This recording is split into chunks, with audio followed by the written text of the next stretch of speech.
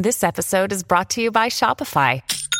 Forget the frustration of picking commerce platforms when you switch your business to Shopify, the global commerce platform that supercharges your selling wherever you sell. With Shopify, you'll harness the same intuitive features, trusted apps, and powerful analytics used by the world's leading brands. Sign up today for your $1 per month trial period at shopify.com/tech, all lowercase. That's shopify.com/tech.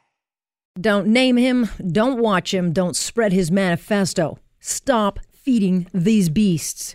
What happened in Christchurch must not just be condemned. These hate-filled executions have got to stop. Period. There's simply no excuse, justification, or any gray area when it comes to this hate-fueled terror, because while today it is Muslims in a mosque, in October it was Jews praying in a synagogue in Pittsburgh, in 2015 it was Christians worshiping in Charlottesville. 49 people are dead. They were Muslims. 20 others injured. They were called for their faith, for their way of life, and it is evil. Period. Full stop. And we can offer all the thoughts and prayers that we want. It won't fix it. And it was very clearly broken. And we can pretend that this will be a turning point. It won't be. We will give it blanket coverage today, and then tomorrow will be carnage somewhere else. Terror today is a rinse, recycle, repeat affair. Mass carnage is carried out, shock sets in, and the same tired and predictable condemnation rolls out. It becomes nothing more than hashtags and a blame game. Nothing changes. It's time to disrupt the cycle, and we all play a role in it, whether we realize it or not. So let's start with the politicians who play identity politics, pitting one group against another. This breeds hate and mistrust. You know, it's perfectly fine to have concerns about immigration. That does not make one racist. So stop conflating issues of immigration with those jumping the queue illegally. There are good and bad immigrants. Most are good, but not all. Period. Just as there are good and sometimes hateful old stock Canadians who have always been here, neither is perfect, nor is everyone a victim. The need to score political points off of this just adds fuel to the fire.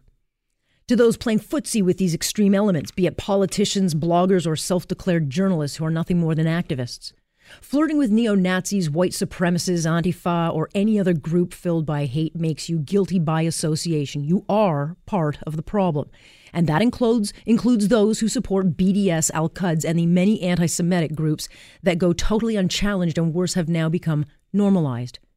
To the social media platforms that run totally unchallenged, wake the hell up.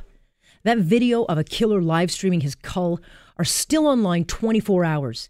This makes you the enemy. Network TV would never get away with this crap, and nor should you. And thanks to Facebook and Twitter, these small groups of hateful losers have now been able to crawl out from their rocks and fester right under our noses. You have given them unearned legitimacy. To parents who allow their kids free reign on YouTube, social media, or playing real-life shoot-to-kill video games, you are part of the problem. We're raising a generation of kids so desensitized to violence that they react to these mass shootings with a shrug.